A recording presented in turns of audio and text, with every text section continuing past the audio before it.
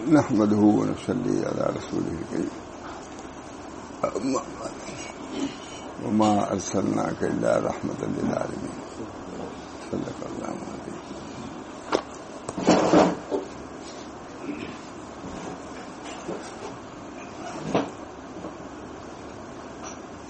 یہ کتاب ہے جو سنا رہا ہوں کئی دن سے.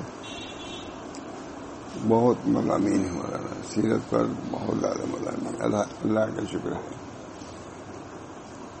پہلے ٹائٹل پر یہ لکھا ہوا ہے: خدا در انتظار حمد مانست، محمد چشم بر راہ سنانست.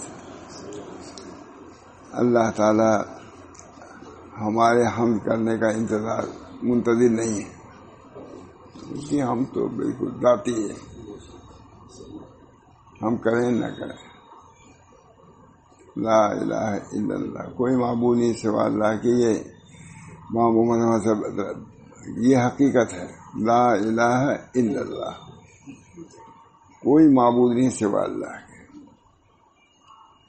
محمد صلی اللہ علیہ وسلم اللہ کے رسول ہے، بس کافی ہے. یہ ایک حقیقت ہے، اس میں کوئی تبدیلی نہیں آ سکتی. لا الہ الا اللہ محمد رسول اللہ. یہ تو ماننا ہر کے لیے ضروری ہے، مگر سعادت یہ ہے کہ اس کی شہادت بھی دیں. اشہد ان لا الہ الا اللہ و اشہد ان محمد رسول اللہ.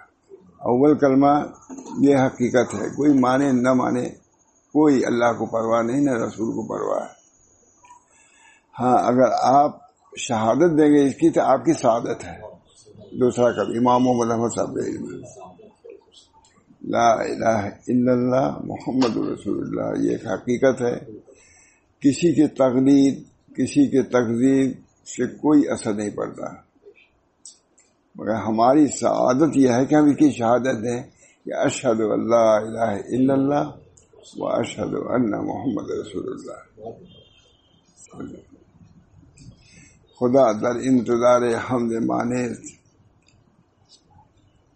محمد چشم بر راہ سنانست. اللہ تعالی ہمارے حمد کا منتظر نہیں ہے. اسے رسول کی جو وقت ہے، عظمت ہے، وہ کسی کے بیان کرنے پر موقوف نہیں ہے. کوئی بیان کرتا ہے تو اس کی سعادت ہے. محمد چشم بر راہ سنانست. اللہ اپنے حمد کا منتظر نہیں، اور نبی اکرم صلی اللہ علیہ وسلم بھی اپنی تعریف کے منتظر نہیں ہے. خدا مدح آفرین مصطفیٰ بس، محمد حامد حمد خدا بس. خدا حمد آفرین، حضور صلی اللہ علیہ وسلم نے مدح فرمائی خدا کی، یہ مدح کافی ہے. اور حضور صلی اللہ علیہ وسلم کی اللہ تعالیٰ میں ہے، یہ محمد نعت کافی ہے. اچھا سے مشہور ہے شاید. خدا در انتظار حمد مانست، تو ذکر پہلے یہ لکھا. خدا در انتظار حمد مانست، محمد چشم بر راہ سنانست. خدا مدح آفرین مصطفیٰ بس، مصطفیٰ صلی اللہ علیہ وسلم نے مدح فرمائی، خدا کے لیے کافی ہے. محمد حامد حمد خدا بس، اور محمد اللہ نے حمد کیا، یہ کافی ہے.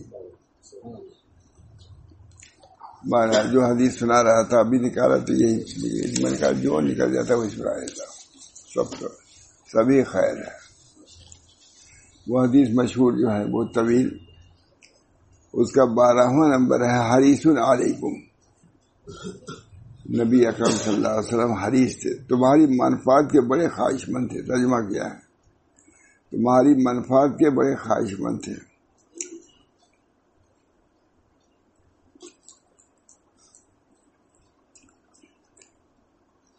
جب حرص کا استعمال اعلیٰ کے سلے سے کیا جاتا ہے تو اس کے معنی شدت طلب ہوتے ہیں.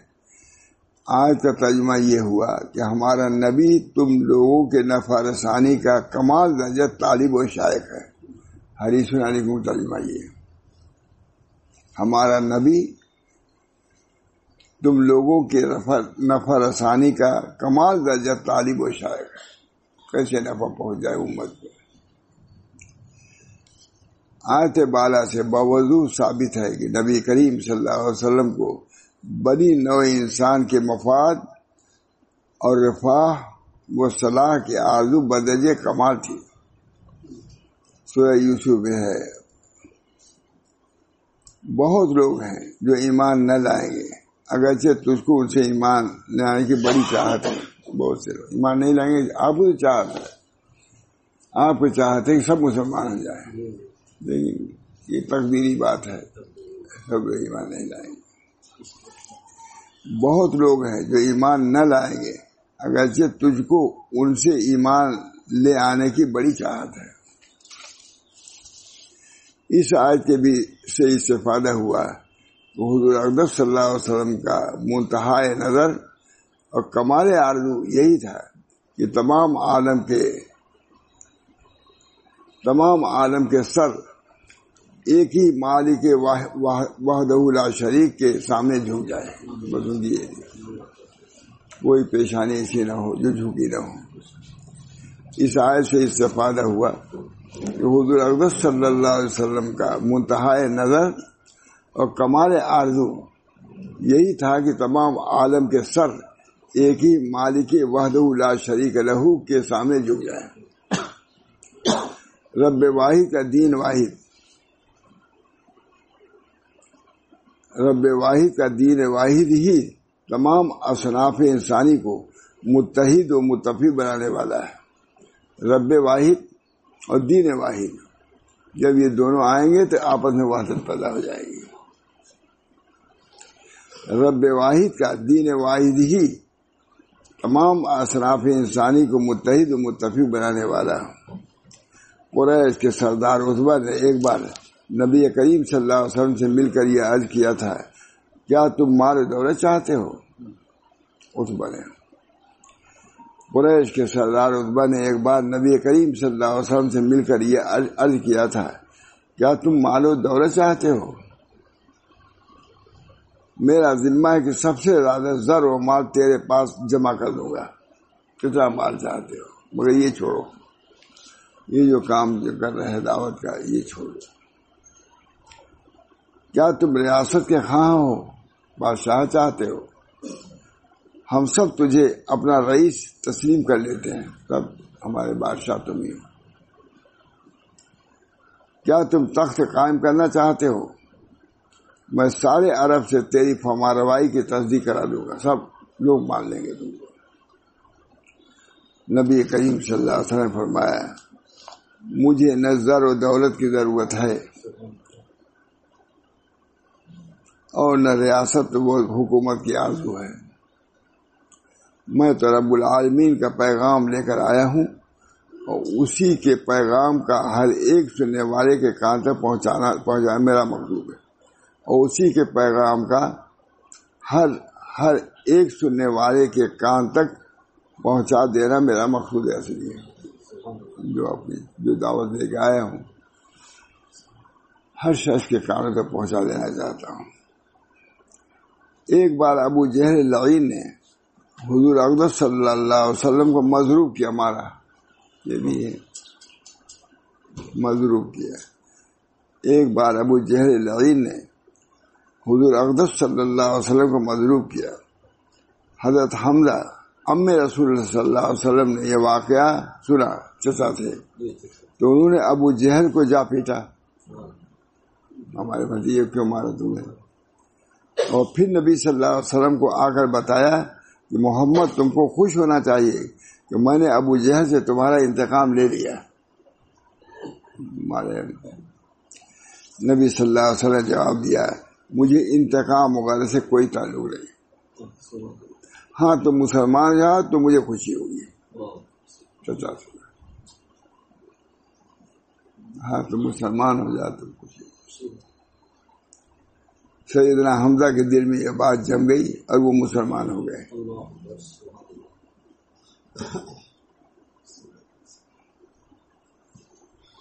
ان واقعات سے ظاہر ہے کہ نبی کریم صلی اللہ علیہ وسلم کا دامن اغراض کے گرد و غبار سے بلند تر تھا۔ ان واقعات سے ظاہر ہے کہ نبی کریم صلی اللہ علیہ وسلم کا دامن اغراض کے گرد و غبار سے بلند تر تھا۔ حضور اقدس صلی اللہ علیہ وسلم کی تعلیم اور تعلیم کے لیے بے حد سرگرمی کسی ذاتی مفاد پر مبنی نہ تھی۔ انتقام اور دیگر رذائل سے حضور صلی اللہ علیہ وسلم کے اخلاق عالیہ پاک و صاف تھے، یعنی حضور صلی اللہ علیہ وسلم کی کوئی آرزو اپنے نفس کے لیے کچھ بھی نہ تھی۔ حضور صلی اللہ علیہ وسلم کا پیکر محبت، حضور صلی اللہ علیہ وسلم کا پیکر محبت کل تھا، اور حضور صلی اللہ علیہ وسلم کا وجود منفعت عامہ اور جود عامہ کے صفات سے مشکل و مجسم تھا صلی اللہ تعالی علیہ وسلم۔ ذرا حضور صلی اللہ علیہ وسلم کی ان عدیہ پر نظر ڈالو جو وقتاً فوقتاً حضور صلی اللہ علیہ وسلم نے امت کے حق میں فرمائی ہیں۔ وفات سے ایک ماہ پیشتر ایک خطبہ کے آغاز میں فرمایا، مسلمانوں اللہ تم کو سلامتی سے رکھے۔ ایک مہینہ پہلے خطبہ، اس پہ کتنی دعا کی ضرورت ہے۔ اللہ تعالیٰ فکر تھی تو امت کی تھی۔ مسلمانوں اللہ تم کو سلامتی سے رکھے، تمہاری حفاظت فرمائے، تمہیں شر سے بچائے۔ دعا، مسلمانوں اللہ تم کو سلامتی سے رکھے، تمہاری حفاظت فرمائے، تمہیں شر سے بچائے، تمہاری مدد کرے، تم کو بلند کرے، ہدایت اور توفیق دے، امت اپنی پناہ میں رکھے۔ یہ پہلی سی دعا حضور صلی اللہ علیہ وسلم۔ آفتوں سے بچائے، تمہارے دین کو تمہارے لیے محفوظ بنا دے۔ ذرا ان الفاظ پر غور کرو کہ ایک کے بعد دوسری دعا اور دوسری کے بعد تیسری دعا، دعائیں برکت دیتے تھکتے ہی نہیں۔ یہ اس صفت حریص علیکم کا ظہور ہے۔ ایک کے بعد یہ بھی کرے، وہ بھی کرے، یہ بھی۔ ذرا ان الفاظ پر غور کرو، ایک کے بعد دوسری دعا، دوسری کے بعد تیسری دعا، گویا دعائیں برکت دیتے ہوئے تھکتے ہی نہیں تھے۔ یہ اسی صفت حریص علیکم کا ظہور ہے، اور یہ خصوصیت ذات ہمایوں ہی کی ہے، بس حضوری کی وجہ سے۔ یا رب صلی وسلم دائما ابدا علی حبیب کا خیر خلق کلہ۔ 12ویں صفت وہی ہے، بالمومنین رؤوف الرحیم۔ اپنے نبی کی معرفت تو ہو، ایمانداروں کے ساتھ بڑے ہی شفیق اور مہربان ہیں۔ کان رسول صحیحین میں ابن مسعود سے مروی ہے، کان رسول اللہ صلی اللہ علیہ وسلم یتخولنا بالموعظۃ مخافۃ الصعامۃ علینا۔ یہ چیزیں پیش نظر نہیں رہتی کہ نبی کریم صلی اللہ علیہ وسلم ہم کو گاہ بگاہ واز فرمایا کرتے تھے، ہر وقت نہیں۔ نبی کریم صلی اللہ علیہ وسلم ہم کو گاہ بگاہ واز سنایا کرتے تھے، اس اندیشہ سے کہ روزانہ واز کا سننا ہم پر گرا نہ گزرے۔ کتنی بڑی بات، جبکہ اسی لیے آئے تھے تشریف۔ نبی کریم صلی اللہ علیہ وسلم کا یہ اصول ازراہ شفقت و رافت تھا کہ سامعین جس قدر بھی سنیں نشاط طبع سے سنیں، اور آئندہ کے لیے شوق تمام باقی رہے، اور آئندہ کے لیے شوق تمام باقی رہے۔ عادت مبارکہ تھی کہ جب بحالت نماز کسی بچے کے رونے کی آواز سن پاتے تو نماز ہلکی فرما دیتے۔ عادت مبارکہ تھی کہ جب بحالت نماز کسی بچے کے رونے کی آواز سن پاتے تو نماز ہلکی فرمائے تھے کہ ماں بچے کو جلد سنبھال سکے، بیٹی نماز سنبھال لے گا۔ سب نے نہیں سجا، یہ نہیں کہ ایسے ماں ہو گئے عرش پر کسی کو کچھ پتہ ہی نہیں۔ اس وقت آپ کو نیچے ہی اترنا ہے۔ ایک عارف سے کسی نے پوچھا، مدارج السالکین میں کسی عارف سے کسی نے پوچھا اگر کسی کا ہاتھ عرش کا پایا پکڑے ہوئے ہو، عرش کا، اتنے میں اذان ہونے لگے تو کیا کرنا چاہیے اس کو؟ فرمایا بہت زبردست، کہا عرش کا پایا چھوڑ دو، اللہ کے منادی کی ندا کی اقتدا کرو اور نیچے اترو عرش سے. یہ کتنی بڑی مال بنی. عرش کا پایا چھوڑ دو، ابن قیم کا یہ ہے، عرش کا پایا چھوڑ دو اور اللہ کا منادی جو حی علی الصلاۃ کہہ رہا ہے اس کی اجابت کرو، آؤ زمین پر. اب پھر جا کے عرش، یہ بھی لکھا ہے پھر جا کے عرش کو پکڑ لینا، لیکن اس وقت تم کو زمین پر آنا ہے. یہ معرفت ہے کہ نہیں؟ یہ معرفت کا علم بھی نہیں، چیزوں کا علم بھی نہیں ہوتا، رسمی چل چیزیں. اس سے ایمان بڑھتا ہے کہ نہیں؟ کہ شریعت مقدسہ کی کتنی اہمیت ہے، اس حی علی الصلاۃ کی کتنی اہمیت. عرش کا پایا پکڑے ہوئے ہے، چھوڑ دو اس کو، منادی رب کی اجابت کرو، رب تم کو بلا رہا ہے، چھوڑو عرش کو اور پھر جا کے پکڑ لینا. یہ بھی لکھا ہے، یہ مجھے تو اس پر تعجب ہے کہ یہ بھی لکھ دیا. یہ ہے دین مولانا، حقیقی دین، توحید، واحد. چھوڑ دو عرش. اپنی ایک بات ہے بیان کرنے کی نہیں چاہتا، لیکن وہاں جو لوگ حج میں گئے ہیں آگے والی سفر ریاض الجنت کے باہر ہے. اب کئی صف ہیں جو آپ باہر پڑیں گے، تو ظاہر ہے کہ ریاض الجنت میں بیٹھنے کا موقع ملتا تھا. چونکہ میں 78 میں گیا تھا، بہت زیادہ. لیکن میں ظہر کی نماز کے بعد میں ابراہیم صاحب سے میں نے بیان کر دیا، شاہجہاں بہت خوش ہوئے. میں نے کہا ظہر کی نماز کے بعد میں ریاض الجنت سے نکال کر کے پہلی صف میں چلا جاتا تھا. ریاض الجنت کا قیام اپنی جگہ پر متبر ہے، لیکن صف اول کی فضیلت اپنی جگہ پر الگ ہے. وہ ریاض الجنت سے بھی بڑھ کے ہے صف اول میں جانا. تو میں نے کہا کہ حضرت سے کہ میں حضرت ظہر میں پہلی صف میں چلا جاتا تھا. بہت خوش ہوئے. صف اول کے یقین رکھو کہ صف اول سے بڑھ کے کوئی محبوب صف نہیں ہے اللہ کے نزدیک. تو جہاد نہیں ہے یہاں پر، صف اول جاتے ہی نہیں.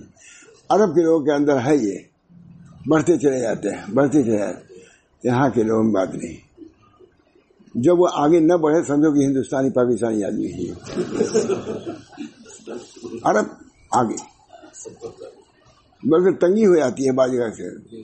دیکھ کے آیا ہوں، ایک بہت بڑے شیخ رہتے تھے، سمجھ جائے کوئی بات بھی نہیں، بہت پیچھے رہتے تھے. سب مریدین بھی پیچھے پیچھے. ان کے امام نے دیا خطبہ کہ بعض شیوخ صف اول کی پچھلی صفوں میں بیٹھے رہتے ہیں اور ان کے مریدین بھی وہاں رہتے ہیں.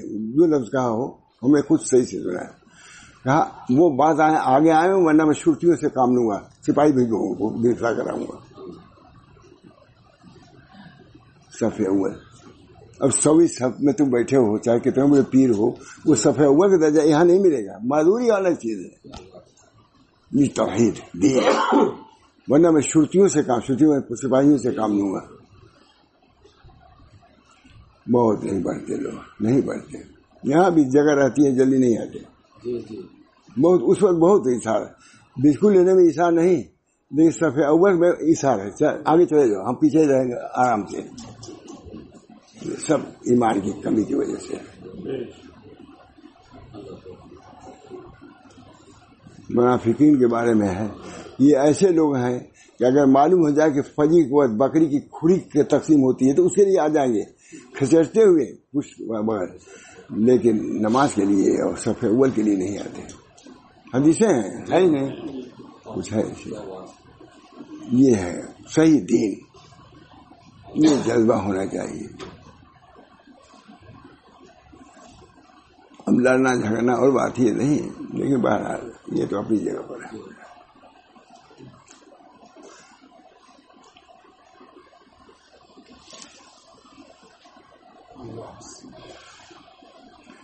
عادت مبارکہ تھی سے سوار ہو کر کسی کو پیادہ ہم رکعت چلنے کی اجازت نہ فرماتے تھے، اگرچہ بہت فدائی اس خدمت کی تمنا رہتے تو اسے سوار کرا لیتے تھے یا واپس فرما دیتے تھے. پتہ نہیں عادت مبارکہ تھی کہ کوئی مسلمان مقروض مر جاتا تو اس کا قرض بیت المال سے قبل تدفین ادا فرما دیتے تھے، مگر خود کسی مردہ کا مال قبول نہ فرما دیتے. فرمایا کرتے تھے کہ کسی غیبت میرے سامنے مت کرو، اپنے لوگوں کو مطمئن. فرمایا کرتے تھے کہ کسی غیبت میرے سامنے مت کرو، میں نہیں چاہتا کہ کسی کی طرف سے میرے دل میں کوئی فرق آئے. یہ حضرت ہمارے سناتے کہ مجھ کو ایسے حال میں نہ ہو لوگوں میں کہ جب میں منقبض القلوب ہوں، قلب میں میرے انقباض ہو، ایسی صورت میں لوگوں کے سامنے نہیں آنا چاہتا. میں ایسی صورت میں آنا چاہتا ہوں منشرۃ القلوب، قلوب میں انشراح اس صورت میں آنا چاہتا ہوں تاکہ لوگوں کے میرے فیوض سے فائدہ ہو. اور انقباض اگر ہوگا تو کیا فرق پہنچے گا؟ اس وجہ سے مشائخ کو بزن نہ کرو، بہت ہی ہوتا ہے بڑی بڑی جگہوں میں انقباض. فرمایا کرتے تھے کسی غیبت میرے سامنے مت کرو، میں نہیں چاہتا کہ کسی کی طرف سے میرے صاف دلی میں فرق آ جائے، کیونکہ اس کو کیسے فرق پہنچے گا؟ میرا دل اگر منقبض ہوگا کسی سے تو فرق پہنچے گا.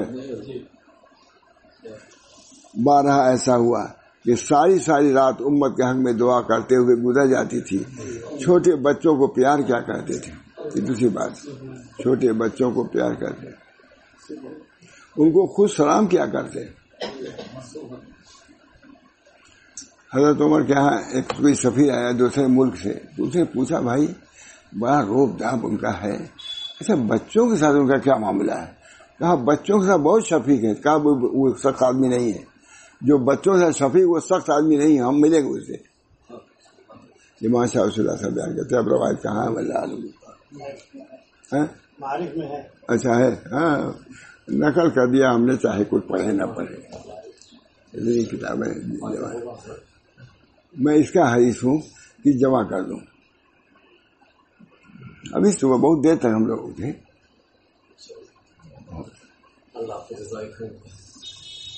ایک روایت آئی وہی ڈھونڈ رہا تھا میں.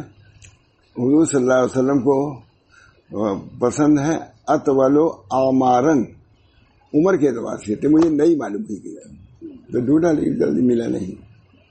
عمر کے اعتبار سے بھی وہ اچھے لوگ ہیں جو عمر کے طویل ہوں اور اچھا عمل کرتے ہوں. اطول اعمارن کا لفظ نہیں سنا، یہ تو ہے من طال عمرہ حسن عملہ، بہترین وہ لوگ ہیں من طال عمرہ و حسن عملہ، جس کو عمر طویل ہے اچھا عمل ہو. لیکن اطول اعمارن یہ پہلی مرتبہ میں دیکھا حضرت کے مضمون میں، لیکن ڈھونڈتے ڈھونڈتے تھک گیا، ملا نہیں، سو گیا میں ابھی کی بات. بس نہیں بات ہے پھر نہیں ذہن میں. چھوٹے چھوٹے بچوں کو پیار، ان کے سر پر دست شفقت رکھتے ہیں.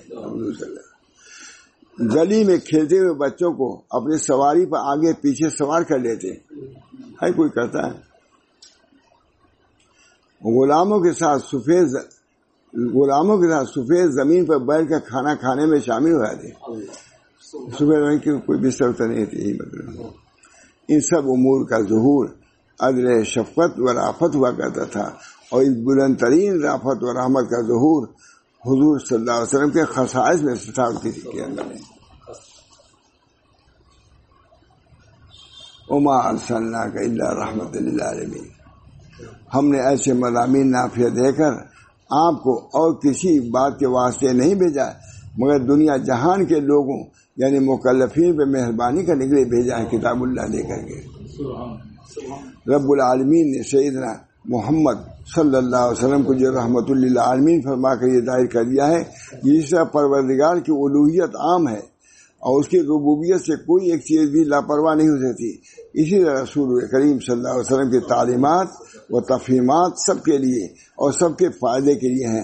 کوئی شے بھی حضور صلی اللہ علیہ وسلم کی رحمت سے خود کو مستغنی ثابت نہیں کر سکتی. رحمت للعالمین. وما ارسلناک الا رحمۃ.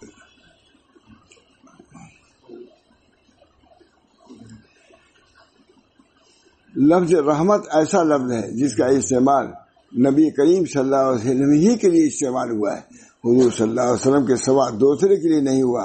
ہم دیکھتے ہیں کہ اللہ تعالیٰ نے فرمایا وَرَحْمَتِي وَسِعَتْ كُلَّ شَيْءٍ، میری رحمت تمام اشیاء کو محیط ہو رہی ہے۔ پر جب نبی صلی اللہ علیہ وسلم کو جملہ عالمین کے لیے رحمت بنایا گیا ہے تو ثابت ہو گیا کہ حضور صلی اللہ علیہ وسلم کی نبوت بھی جملہ عالمین کے لیے ہے۔ یہ یاد رکھنا چاہیے کہ رحمت للعالمین وہی وجود مزکہ ٹھہرے گا جس نے اہل عالم کے بہبود اور سود، عالم کی بہبود و سود و رفع و فلاح، خیر و صلاح، عروج و ارتقاء، صفا و بہا کے لیے بلا شبہ، بلا شائب غرض اور بلا آمیزش طبع اپنے مقدس زمین کو صرف کر دیا۔ یہ تو اچھا لکھا بھائی، یاد رکھنا چاہیے کہ رحمت للعالمین وہی وجود وہ مزکہ ٹھہرے گا وجود جس نے اہل عالم کے بہبود و سود اور رفع و فلاح، خیر و صلاح، عروج و ارتقاء، صفا و بہا کے لیے بلا شبہ، بلا شعب غرض، بلا آمیزش طبع اپنے مقدس زمین کو صرف کیا ہے، زندگی کو صرف کر دیا، جس نے بندوں کو اللہ سے ملا دیا ہے، اس لیے تاکہ بندے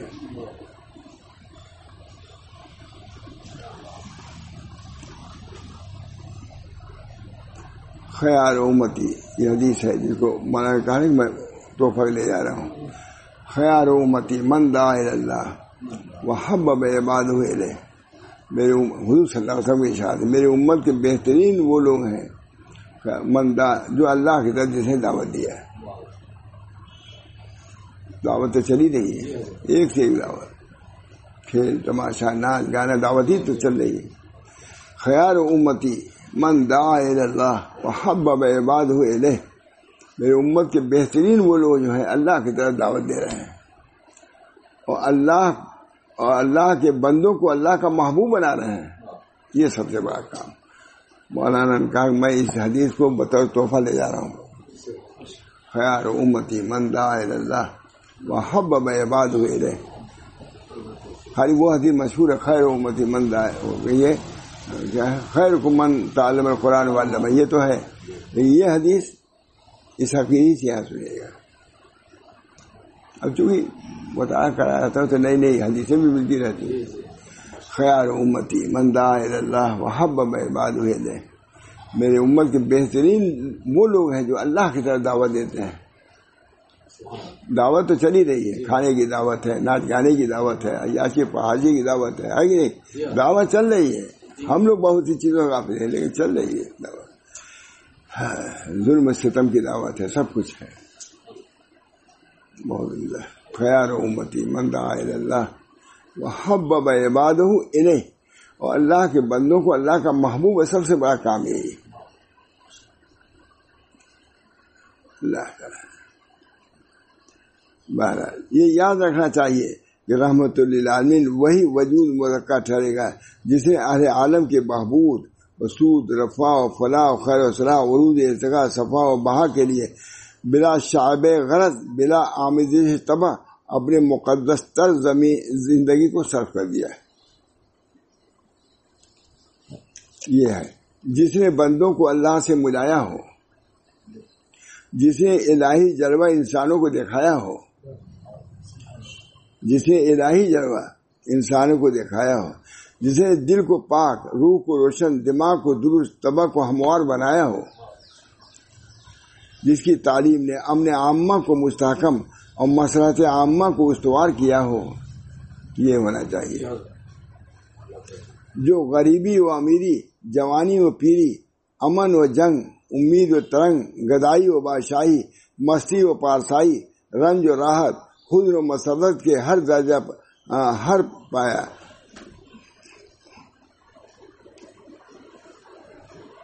یہ اور ہر مقام پر انسان کی رہبری کرتا ہوں، جس نے فلک کی بلندی، زمین کی پستی، رات کی تاریکی، دن کی روشنی، سورج کی چمک، جگنو کی دمک، وہ سب چیزیں کیا ہو، وہ ہے رحمت للعالمین۔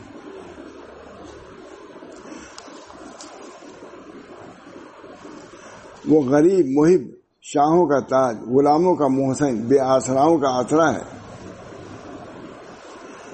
اگر رحمت للعالمین کے لقب سے ملقب نہ ہوگا تو پھر اور کون ہوگا؟ سب بہت سی چیزیں لکھتے ہیں۔ ہاں، رحمت للعالمین وہی ہے جس نے ملکوں کی دوری، اقوام کی بیگانگی، رنگتوں کا اختلاف، زبانوں کا تباین دور کر کے سب کے دلوں میں ایک ہی ولولہ، سب کے دماغوں میں ایک ہی تصور، سب کی زبانوں پر ایک ہی کلمہ جاری کر دیا۔ ہاں، رحمت للعالمین وہی ہے جو بندہ کو اللہ کے حضوری تک لے جاتا ہے، ادعونی استجب لکم کی قدسی آواز سے آشنا بناتا ہے۔ ادعونی استجب لکم کی قدسی آواز سے آشنا بناتا ہے۔ اللہ اور بندہ کے درمیان کسی تیسرے کے لیے کوئی رکھنا باقی نہیں چھوڑتا۔ رحمت للعالمین وہی ہے جو دشمنوں کے ساتھ برتاؤ کے طریقے اس طرح تعلیم دیتا ہے، ادفع بالتی ہی احسن فاذا الذی بینک وبینہ عداوۃ کانہ ولی حمیم۔ ماں اتبا، یہ جو آپ کے ساتھی وہ بھی نیک برتاؤ سے بدی کو ٹال دیا کیجیے۔ آپ بھی صحابہ کے بارے میں ہو رہا ہے، پھر ایک آپ میں اور جس شخص میں عداوت تھی وہ ایسا ہو جائے گا جیسا کوئی دلی دوست ہوتا ہے۔ یہ آپ نے تعلیم دیا اسے۔ رحمت للعالمین وہ ہے جو اخوت و محبت کا نام نعمت الہی رکھتا ہے۔ فَأَصْبَحْتُمْ بِنِعْمَتِهِ إِخْوَانًا، تو تم اللہ کے انعام سے آپس میں بھائی بھائی ہو گئے۔ یہ بہت نقطہ یہ لکھ رہے ہیں کہ جیسے اور نعمت ہے اسی طرح بھائی بھائی ہو جانا، یہ سب سے بڑی حضور کی کتنا اختلاف تھا حضور صلی اللہ علیہ وسلم کی برکت سے دونوں الفت بین قلوبہم۔ یہ بہت اچھا ہے۔ رحمت للعالمین وہ ہے جو اخوت و محبت کا نام نعمت الہی رکھتا ہے، یعنی بھائی چارگی ہونا یہ اللہ کی نعمت ہے، اور اختلاف ہو جاتا کیا رحمت نہیں ہو جاتی؟ تھوڑا سا وہ رحمت بہت عمدہ ہے۔ رحمت للعالمین وہ ہے جو اخوت و محبت کا نام نعمت الہی رکھتا ہے۔ یہاں سے کیا ہے؟ فَأَصْبَحْتُمْ بِنِعْمَتِهِ إِخْوَانًا، اللہ وہ ذات ہے کہ تم پر احسان کیا جس کی وجہ سے آپس میں تم بھائی بھائی ہو گئے۔ رحمت للعالمین وہ ہے جو معاملات انصاف میں عداوت و نفرت کے تاثرات سے ہم کو علیحدہ رکھنے کا حکم دیتا ہے۔ لا یجرمنکم، کسی خاص لوگوں کی عداوت تم کو اس پر باعث نہ ہو جائے کہ تم عدل نہ کرو۔ عدل کیا کرو کہ وہ تقوی سے زیادہ قریب ہے۔ اللہ تعالیٰ سے ڈرو، بلا شبہ اللہ تعالیٰ کو تمہارے سب اعمال کی پوری خبر ہے، یعنی غیر بھی ان کے ساتھ بھی بدمعاشی یا عدل کے خلاف نہ کرو۔